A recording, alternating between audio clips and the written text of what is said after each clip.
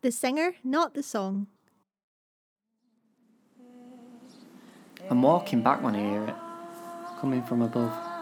A voice, a young girl singing. It's good. It's better than good. You can tell it's that kind of absent-minded singing. This girl's not practising deliberately. It's the sort of singing you do when you're doing something else. Is she washing up? Giving the kids a bath? Wow, set the sexes back 50 years, why don't we? No, but come on, she's not underneath a car, is she? No, Jim, it's a block of fucking flats. Anyway, look, she's singing, that's what matters. Bus stop voice, washing up voice, making up voice, earphone, headphone voice, but singing loud enough that it comes down from the 3rd floor to the communal lawn.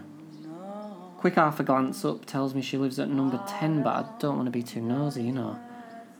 Wonder if we've ever seen each other then. Must have walked past on the path. Bit of an awkward neighbour nod. Alright. Who used to live there? It was shitbags, wasn't it? Didn't he die, someone told me? What if it was shitbags all along and he were a choir boy underneath that barber jacket and his bag for life? Poor twat. Over the next few days, well, she keeps at it. Maybe she is famous. She works hard enough. It's becoming a problem. Look at it like this. I like dogs, okay? Fluffy balls of impulse. Cute and stupid, but they love you like the poets love. But I don't want a dog around all the time. As much as I like them. I like her singing, just not every bloody evening. There are shift workers in these flats.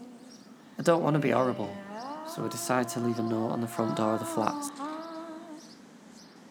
To the person singing all the time at number 10, can you give up, please? I'm thinking, should I have signed it? Best not. When I arrive home from work the next day, there's a purple post-it at the door. A bit smaller, standing out next to my yellow one. It's impossible to read until I'm point blank with a glass. Didn't mean to annoy, just something I really enjoy doing. Number 11, kiss. Right. Hold on. 11. Maybe Shitbags is still alive then. How do I respond to this? Oh wait, how do I respond? Stop doing what you love, I'm trying to kip and wank. Love miserable, joyless bastard at number 3.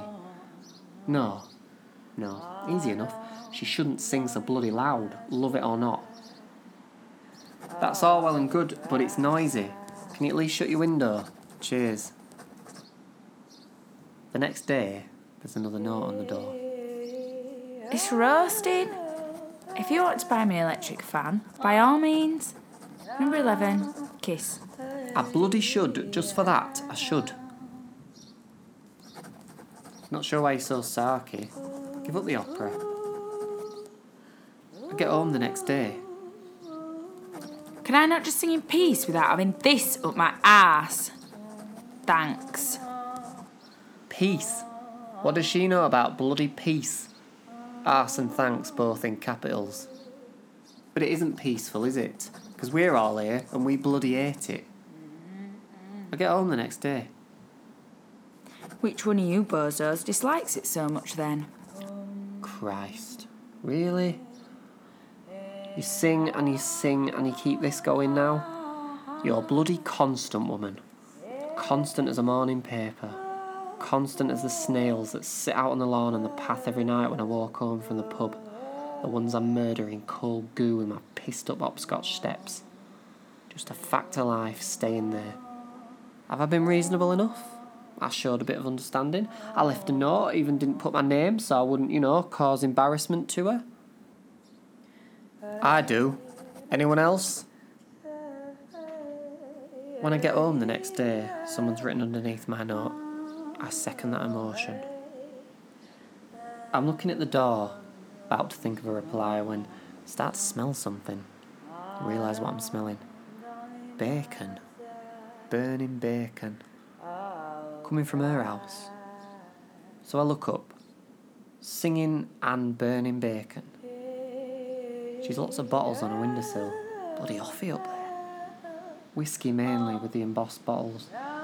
Catch a look at her Glenfiddich label, half torn. She's an alcoholic. She must be. makes sense. Singing the aggression. This is awkward. I don't want to do this if she's got issues. She might be a bit vulnerable and I'm not a bastard. Have I just to let her sing though? It doesn't right matter, because people start to complain too. It begins to catch on over the next couple of days. Notes appear on the communal door, like spring leaves. A spring rebellion. Drink yourself to death before we go deaf? That singing is making my ears bleed. Please, shut up. There's a multicoloured tapestry of complaints. An Elmer the Elephant of complaints. It looks like some bloody urban project. So much disgust, and all because I started it. Like a twat I started it. You don't piss with people's heads who are like that. I want to know, Laura. Why couldn't she get her aggression out by knitting or reading or something like that? And here we are, new note. You people are crazy. I thought I was. It's a very wonderful thing you've done, telling me how valued I am. I love singing, as much as life, and apparently as much as I love my fucked up ex-boyfriend. Singing is the shit. Singing can free slaves like me in this stupid block of flats. Singing brightens up the air, and it annoys people, and I love it. Since I stopped drinking and went away from that nut, I am a sad person, but I'm a better person. Singing helps. I will be singing until someone better than you lot tells me to move.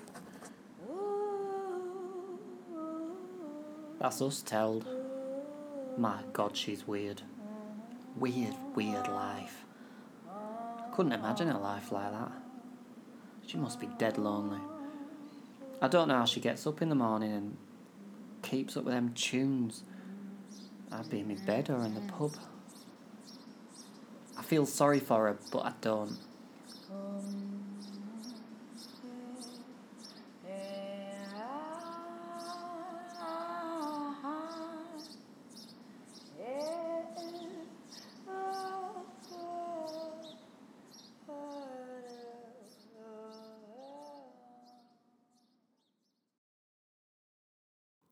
The singer, not the song. Jay Lawrence, writer, producer, performed as Jim. Alice Rose Murray, performed as Erin. Mike Atkinson, Victoria McNaught, John J. Smith. Background voices, additional material. Do you want to doubt yourself? We're wanting doubters on board to write, direct, and produce these with us. So how about you? If you're into that noise, reach out to us on Facebook or Twitter. And don't forget to like, comment, share, and subscribe, because that makes us happy.